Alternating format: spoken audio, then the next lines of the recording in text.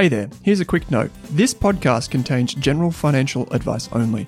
That means it's not specific to you, your needs, goals, or objectives, so don't act on the information until you've spoken with your financial advisor. You'll find our full disclosure, disclaimer, and link to our financial services guide in the show notes.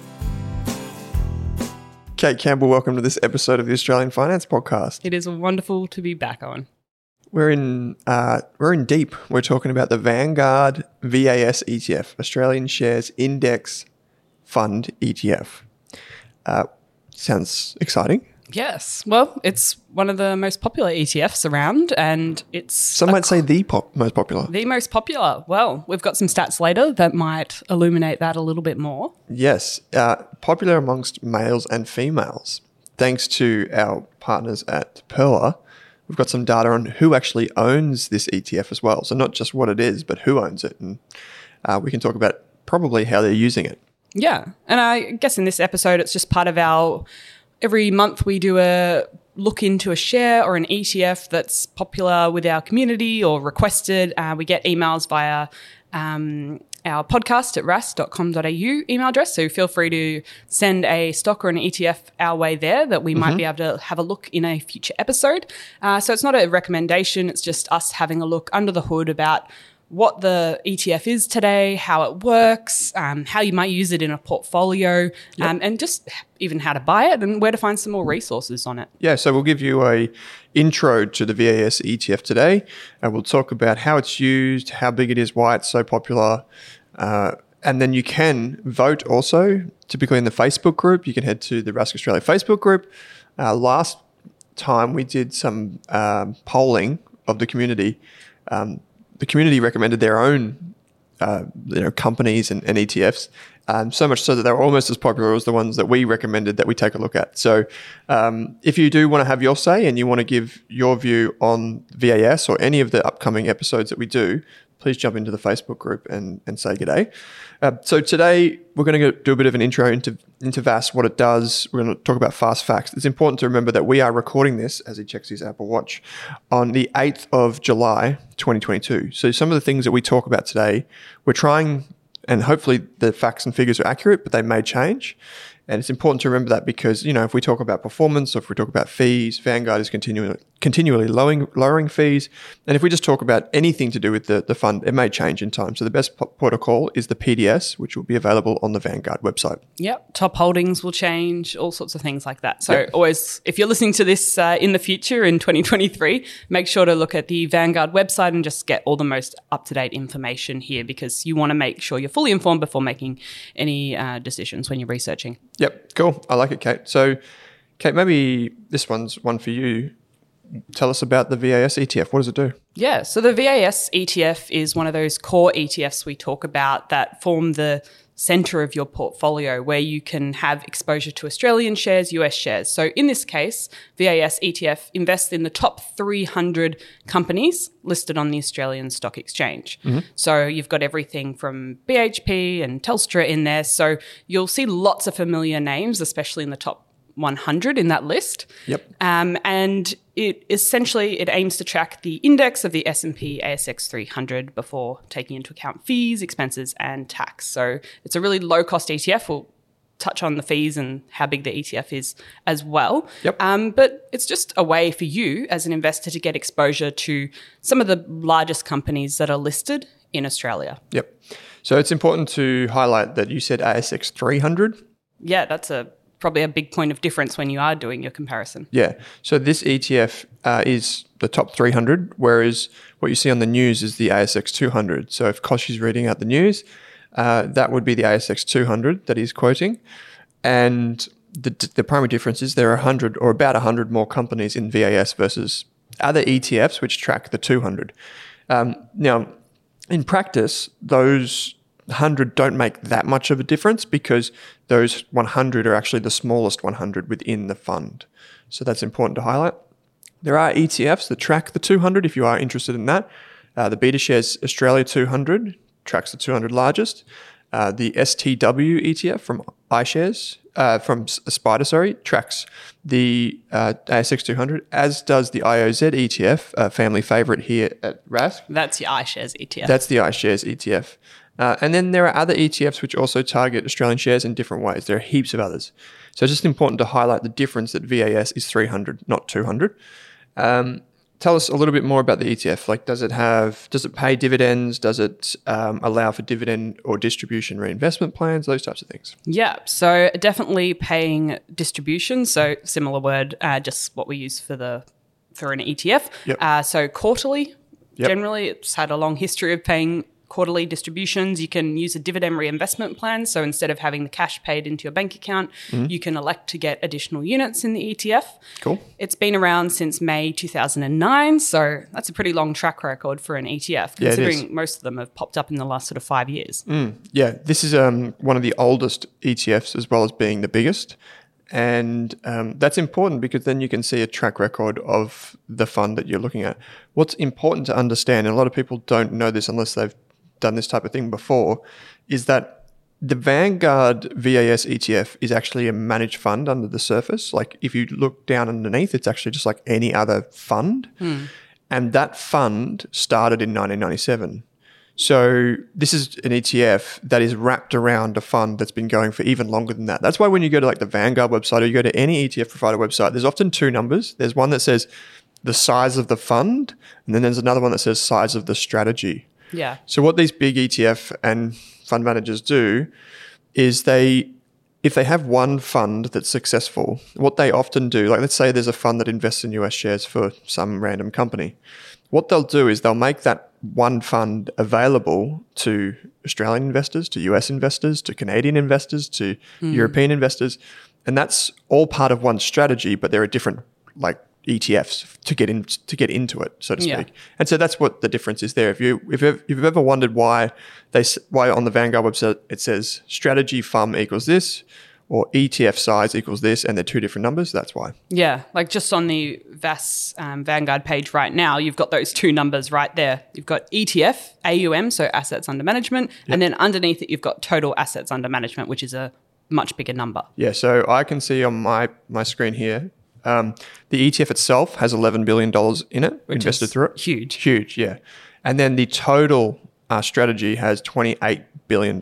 Yeah. So it's a massive, massive fund and strategy. And so those other investors, the ones that aren't in the ETF, might be like super funds. They might be direct investors to Vanguard who had invested in the fund before it was an ETF, and so on and so forth. So and that's probably one thing to note when you are on Vanguard's website and looking for information on VAS or any of the other ETFs. It will often say available in other classes, and you can pick retail fund or wholesale fund. So if you're looking for information on the ETF, make sure you've picked ETF.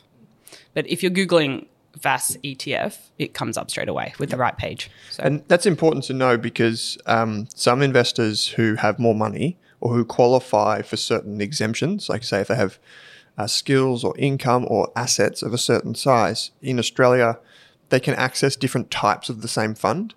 And typically what it means is if you have more money, the Vanguard in this case doesn't have to comply with a lot of the rigorous rules around like compliance or around proving, who you are and what risks you're willing to take, etc. They can just offer you something, and it often means that you get it cheaper too. Yeah.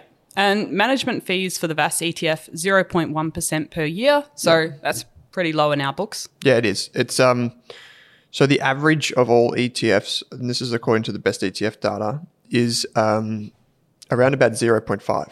Yeah. Is that including thematic ETFs? That's including thematic ETFs as well as some of those funky ETFs that are like doing like inverse stuff, which can be like 1.5%. And it also includes active ETFs. Which so like are Magellan's 1% ETF. or above. Yeah. So they skew it. They're like really expensive compared to this ETF. But even amongst its direct peer group, this is still cheap. Yep. So, and it's coming down. I remember a few years ago, it was 0.15 or 15 basis points. And now it's 0.1 or 10 basis points. And I remember a few years ago it was 15, and BetaShares had launched its A200 ETF, which is a direct attack on this ETF, for 7 basis points or 0.07. And at the end of the day, you won't notice a difference unless you've got millions of dollars. Yeah. And the other thing that we spoke about before we started recording, and Dave from Strong Money, is it? Yeah, he pointed out that Vanguard actually does something behind the scenes where it lends some of the stock out, And the fees on the ETF actually in practice are a lot lower than what it's quoted here. So it's actually even better again. Yeah. Yep. And the ETF registry, just on the fast facts for VAS, is Computershare. So if you own units in VAS, you can find all the details by setting up your Computershare login, and you can elect to do things like dividend reinvestment plans, change your bank account details, change your contact details, and make sure you get all those tax documents coming Put your your way tax at file tax number time. in. Yes. Because then you can do ATO pre-fill as well. So when you do your tax return, everything just gets pushed across, which is so much easier than having all the documents sent to you and then putting it in manually. Yeah. Yeah, cool. So tell us a little bit about Vanguard then, Kate. I feel like most of our listeners have heard of Vanguard, but... Yeah, so if you listen to our episode on the VDHG ETF a few months back... One of our most popular. Yeah, that's also operated by Vanguard. And Vanguard are a global, huge ETF provider. And what they do is they construct all these ETFs and they put them together and they operate them. And then you can just buy units in them. So instead of you having to go and do all the complicated work yourself, Vanguard do the hard work of putting all these products together, and you can just buy units and they manage the operations. Easy. Yeah.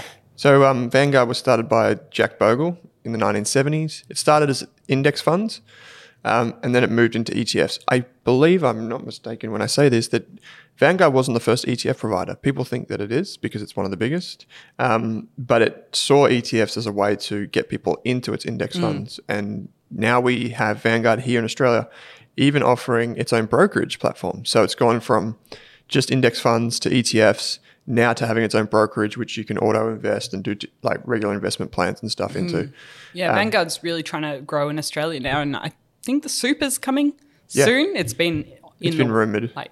It's been on the way for a while, but Vanguard is very good at having simple and low-cost ETFs and managed funds and other products. No BS education as well on their website, which is great. There are some other things to know about Vanguard, I think. One is that it's the amount of money that people have invested with Vanguard now over the years is in the trillions of dollars, right? Trillions. It's enormous, right, this thing. Vanguard also offer what they call active strategies. So this is, traditional Vanguard ETFs or index funds like this one here. Just follow the ASX 200. But they have different variations now that have what they call like value tilts or value strategies, which is like where instead of just tracking a standard index that measures the biggest companies, they also look for companies that have the best valuations now. And that's more active. That's more like them saying, we don't just do the standard ones, we can do the other ones too, just like everyone else. And the other thing to note about Vanguard is that it's mutually owned. So basically what that means is in the United States, the investors in the funds actually are, in effect, owners of the fund. And that's why Vanguard's fees continually fall down, because the people who are investing in the funds are the ones who basically own it. So then the benefit of lowering fees is benefiting all of those investors. And that's why I think Vanguard is unstoppable. That single fact is what makes Vanguard unstoppable. Yeah, they've had a huge influence in the global ETF market and the movement of low-cost investing and keeping things simple. So hats off to Vanguard. If we think about just one final thing, if we think about the companies over the past 50 years that have transformed, our lives or added the most value to people's lives, people will probably think of like Apple or Google because it helps you search the internet to get information. In fact, it's probably Vanguard that has created the most value, at least for the Western civilization, in the past 50 years. Because not only has Vanguard saved you thousands and thousands and thousands of dollars each and every year, but it's also saved your super funds because it's forced them to lower their prices and allow them to invest in low-cost strategies.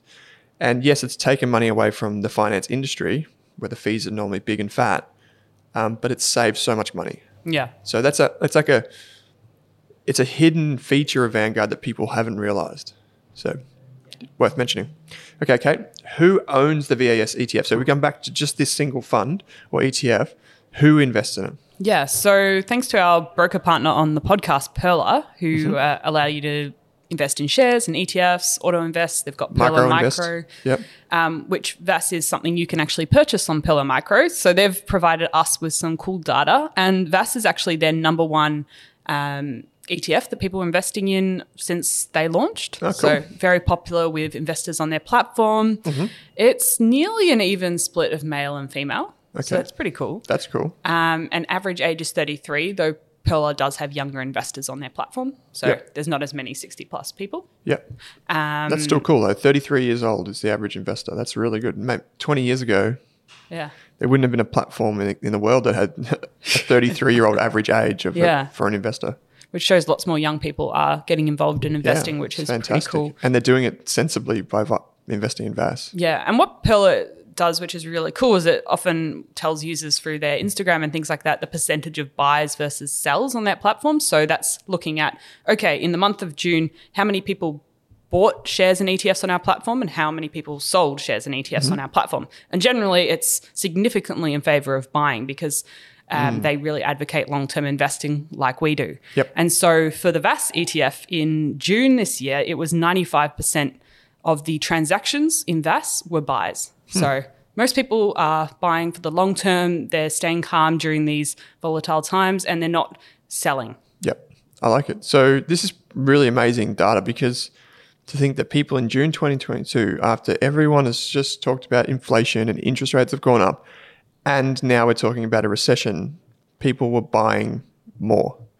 That's really, really like credit to everyone. It's working. It's VAS working. is often part of that long-term strategy. Yeah. It's not something that you'd be buying and you probably shouldn't be buying and selling it on a daily basis. It's not something you'd be trading. No, you don't trade these types of things. This is something you lock under the bed. Yeah. That was a weird analogy. I was lock in the bottom drawer. Yeah, we could lock it under the bed, which sounds a bit spicy, but that's okay. We'll go with that. Yeah, I mixed analogies there, Owen. But yeah, and because you can buy it in Pearler Micro, so that's if you've only got small amounts of money and maybe you can't buy whole units of VAS, you can invest in Pearler Micro, and they've 32% of micro portfolios hold VAS. So that's another way to start investing as well. I'm surprised it's not higher. Like I guess with micro, it's still launching from Pearler and it's typically smaller balances, so you don't diversify as easily, although that's the point of it.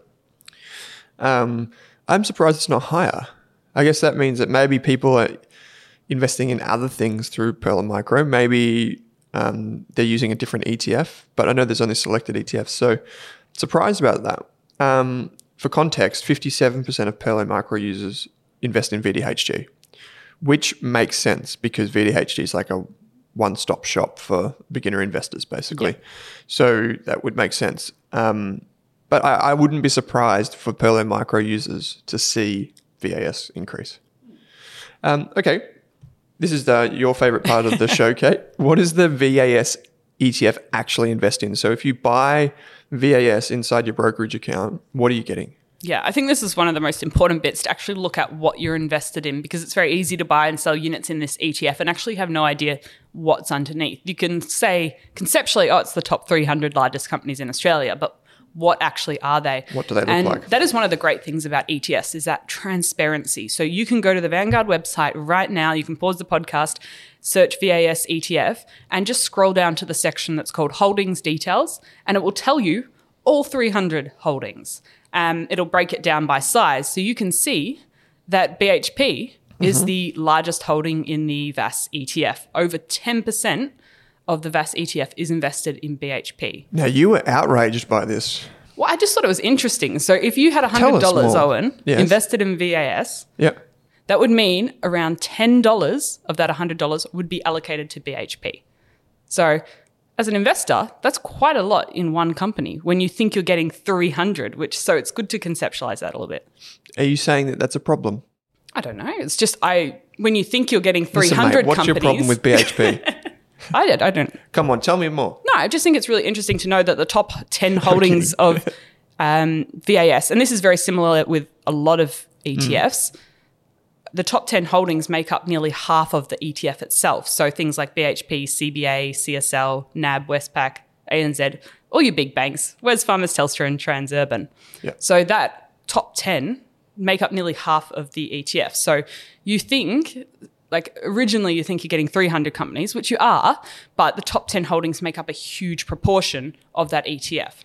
So it's quite interesting when you start to drill down with the numbers, what you are actually getting exposure to. So that means some investors that already have, like some of the older listeners might already have large positions in some of these blue chip, we'll call them companies. That means when they invest in VAS, they're kind of adding to that exposure. Yeah. Just a side note for Vanguard, can you please make your weighted exposure chart a pie chart? Like, this is where they break up how much is invested in each sector. Like, no one does columns. Seriously. Anyway, so for this, it actually, if to your point about 10% being in BHP, there's about 28% in the financial sector, right? So it's not only, this is a problem that we've known about for a very long time with the whole Australian share market. It's both top heavy and it's narrow.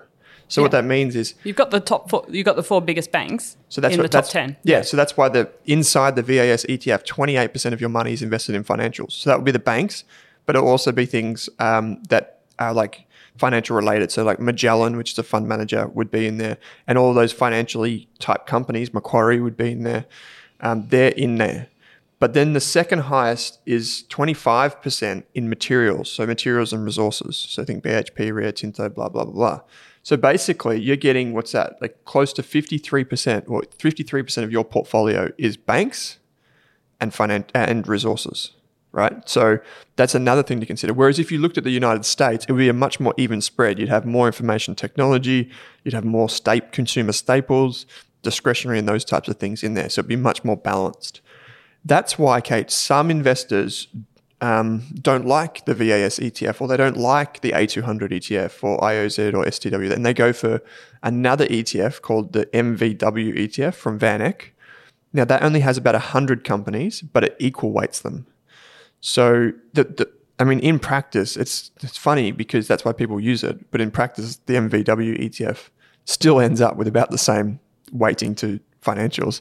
So it's a funny old thing. But it's a valid point that you make. You're getting a lot of BHP and you're getting a lot of like Commonwealth Bank. So I just looked at the market cap. So this is the size of the company. It's like the value of all shares in the company. BHP is worth about 200 billion. The next biggest is CBA at about 160 billion. That's why they're 10% and 8% respectively. Yeah, and I think that's the important thing to know about ETFs. It's not equally spread across those top 300 companies. It is weighted by the market cap. So this will change, like in a year's time, maybe CBA is the largest one and not BHP. Who knows? But it is sort of like impacted. So I do think it's good to have a look at the holdings. Yep, cool. So let's talk about the top 3 holdings, Kate. Do you know what they do? Yep. So BHP is the biggest one, as we just mentioned. Yep. And they dig things. They dig things out of the ground. Yes. Yeah. So BHP is a diversified miner. But importantly, in the past 6 months, it actually sold off its oil and gas business to Woodside. So it split that off. And in doing so, BHP gave its shareholders some Woodside shares when it split it off. It also paid its shareholders a big dividend. And so BHP is traditionally focused on iron ore, copper, coal, those types of things, so heavy mining, which for most people they don't like because they want to screen out that stuff. I mean, that's an ethical debate many people would be willing to have, but there are ethical ETFs that kind of exclude these types of companies if you're interested in that. But for the most part, BHP has paid dividends. It's been around for, I think, over 100 years now. So it's been around a very, very long time. I'd say it's a staple in a lot of the Aussie retiree portfolios because it is a big dividend player. Yeah. Another thing that BHP did is it reunified its holding. So it used to be listed on stock exchanges all across the world. Now it's ASX. So in the past, you would be able to trade BHP in London and you'd see like the London share price and then you'd see how it reacted overnight and then predict what might happen in Australia and so on and so forth. But they did a reunification. So now that's why you see it's $200 billion in Australia. The second biggest company is Commonwealth Bank, which... Yeah. Most people would be... No, I think most people would be familiar with Commonwealth Bank. You've probably seen one on your street corner. Yep. They've been closing lots of branches though because it's cheaper to do everything online. But I think CBA is an interesting one because it does focus a lot on its technology. Yep. I would have to say, after having a look at like the 4 biggest banks' apps and things. CBA is doing a pretty good job with CommSec Pocket. It's just everyday banking app. It has a lot of features in there. So they do everything from home loans to banking. They're integrating fintech. I mean, I was at a fintech conference last year and they're getting into venture capital and all sorts of things. So CBA seem like they're trying to be at the forefront of innovation with banking. Yeah, they have been for about the last 10 or 20 years, to be honest. Like, many of their big banks are built on old, crusty infrastructures that were like 30 years old, technology. And trying to update that while also making sure people still have access to their money is very complicated. But CBA has invested in its technology over many, many years. And all the banks are trying to play catch up, but CBA is still a long way ahead. So that's helped it. In addition, like, it's a massive lender, so it gets good credit ratings. It's one of the big four. Employs a huge amount of Australians, has a lot of engineers and compliance people now. Yep.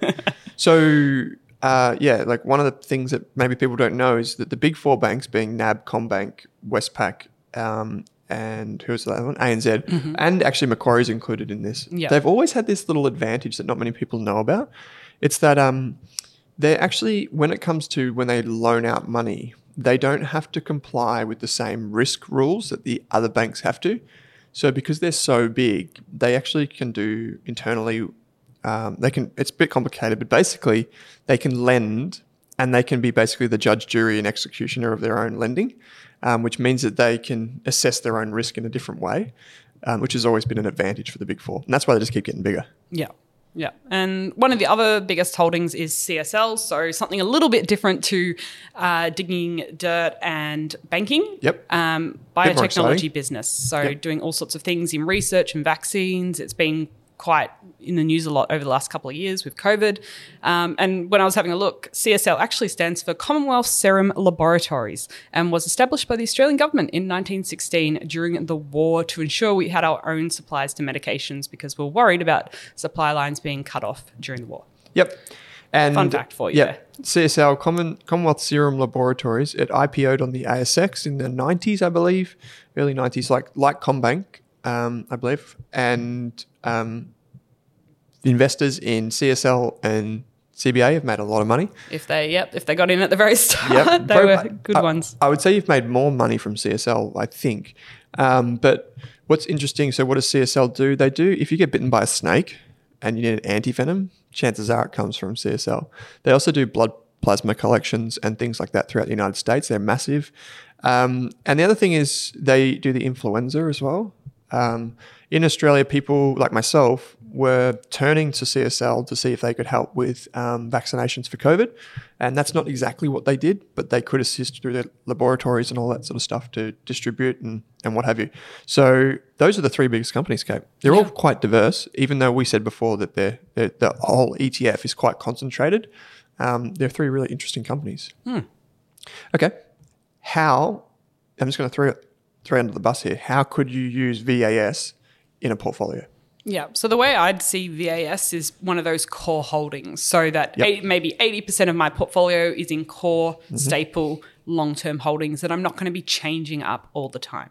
So these are things that I don't plan on pressing sell on for a long time. So because I'm invested in, this would be invested in top 300 Australian companies, and maybe you also want to have some US exposure and some bonds, some cash around that in the core of your portfolio, and then you do the fun stuff on the side. So yeah, this is one of those. Fun stuff on the side. I like that. You got to give yourself a little you do wiggle room. You have to have an outlet. Yeah, but maybe if you wanted a thematic ETF or crowdfunding or something, you'd put that on the edge, but VAS would be a core ETF. Yep. I don't hold this one, but there's some other alternatives to VAS that are slightly different but very similar because they're top 200, not top 300. Yep. You've got STW ETF, you've got the A200 ETF, you've got the IOZ ETF. And what was the other one you said? I said MVW, which is ASX slightly 100 equal weight, basically. Another sort of ASX top 100. So this is every week across Australia, this is the number one ETF that's purchased inside brokerage accounts, VAS being the one that I'm talking about. And it's that tells me it's part of people's core portfolio. It keeps lowering its fees, pays franking credits through the ETF. You get reliable income because it's spread out over so many companies. It is exposed to financials, so those are some risks, and resources, which is another risk. But most people would use this in their core. The other one that you could use in your core, and you wouldn't have this and that necessarily, unless you were trying to tilt it slightly, is the VHY ETF, which is the high yield version of the VAS ETF, basically. And so what VHY does is VHY targets companies with dividends and excludes those that don't pay dividends. So that's the primary focus. Like retirees might opt for VHY. We've done a full video over on the Australian Investors podcast about VHY and about STW, A200, IOZ, MVW, and VAS. Like we did all of them in one show. I did that with Drew. And if you're interested in the comparison of the ETFs, that's where you can go to learn more. The number one debate amongst RASK members and our ETF members is A200 or VAS. I chose A200 because at the time it was so much cheaper than VAS. But nowadays, it's very, very much neck and neck. And to be honest, I would probably go VAS if I was starting out today, simply because the fees keep getting lower. And so that's something to keep in mind, is it just keeps getting lower and lower, or maybe even VHY if I was talking to someone that had an income focus. So, one of my fears, Kate, is that you have all of your funds with Vanguard. And in the past, that's been fine. But there's always, that thing in the back of my mind, which is like, you should probably diversify across ETF providers. So that's something that I think about. Okay, long-term performance, Kate, what can we expect? Yeah, so VAS ETF, a lot of the performance is actually made up from distributions. As we've mentioned, those big companies like CBA and BHP have been known historically to pay pretty big dividends, Australia-wise. So when you have a look, returns are pretty decent. So since inception, which... is a long, long time. But a long, long time ago, around just over 9%. Yep. But 10 years, that might be a bit more relevant, 10.24% per year on average. Yep. So it's fallen a little bit recently with the overall market, but these figures are end of May. They haven't updated them. Yeah, end of May 2022. So 10.24%.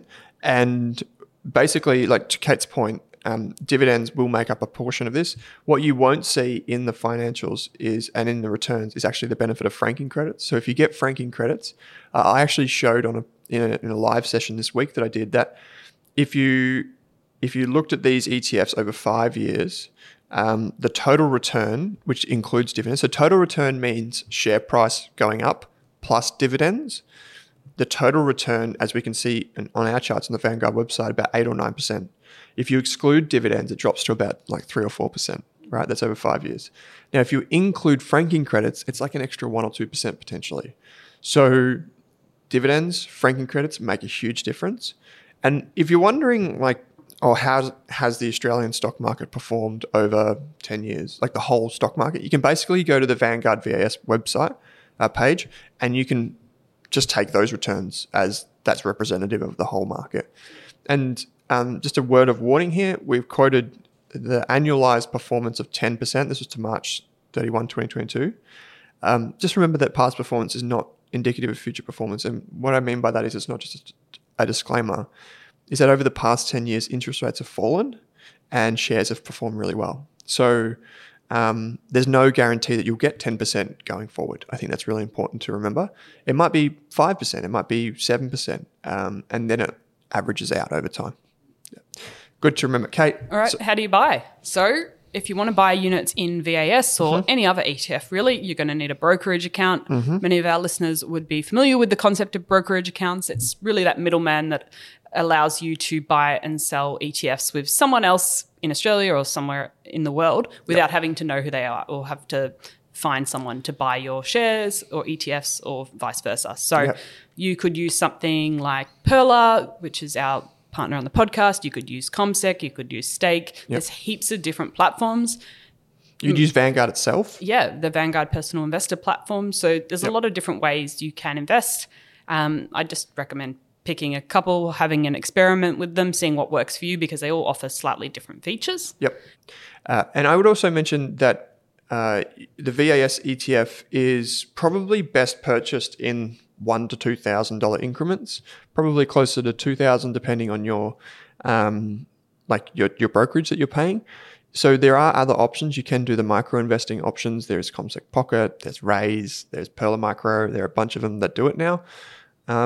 And so you can get exposure that way with smaller amounts. The share price, just for reference, when we're recording is around about $82, $83.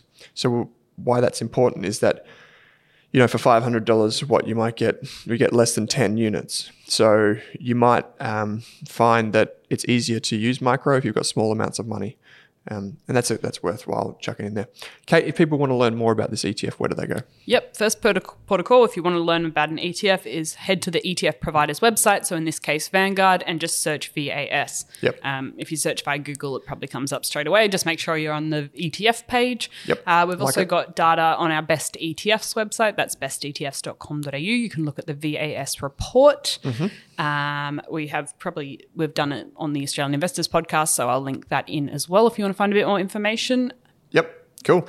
And so we, like I said before, for our Rask ETF service, which is our membership service, although we don't recommend VAS, we could in the future. And if you remember listening to this, you can still jump on there and ask me questions. There's a discussion forum in there now. So you can jump on there and ask me questions about the ETF if you like, and why I chose that. Why I chose A200 over VAS, if you want to dive deeper into that. If you want to join Rask ETFs too, I think this is a natural call out. If you do want to learn more about ETFs and dive a little deeper into all different types of ETFs, head to the Rask website and use the coupon code AFP, not Australian Federal Police, that's Australian Finance Podcast, and you can get membership for $49. Awesome. Cool. Kate, this is the VAS ETF, the most popular ETF in Australia by a total amount invested. I think it's a bit of fun. I think we're going to have a lot of questions about this in the community. If you do own VAS, please let us know why you like it and how you use it. I think that would be great. Yeah, absolutely. Well, thanks everyone for listening. And thanks for joining me. Thanks for tuning in to this episode of the Australian Finance Podcast, where our mission is to improve the financial futures of all Australians. If you'd like to learn more, create a free account at rask.com.au/account to download free episode workbooks, bonus resources, and take our amazing free personal finance courses. You can also join our online community by following the link in the description. If you enjoyed the show, what we'd love is for you to leave us a snappy review on iTunes. And you can follow us on Twitter and Instagram at Rask Australia. Kate and I are also on both of those channels. Finally, if you have any feedback, suggestions for episodes or guests to come on the show, or you just have a question for us, shoot us an email at podcast@rask.com.au.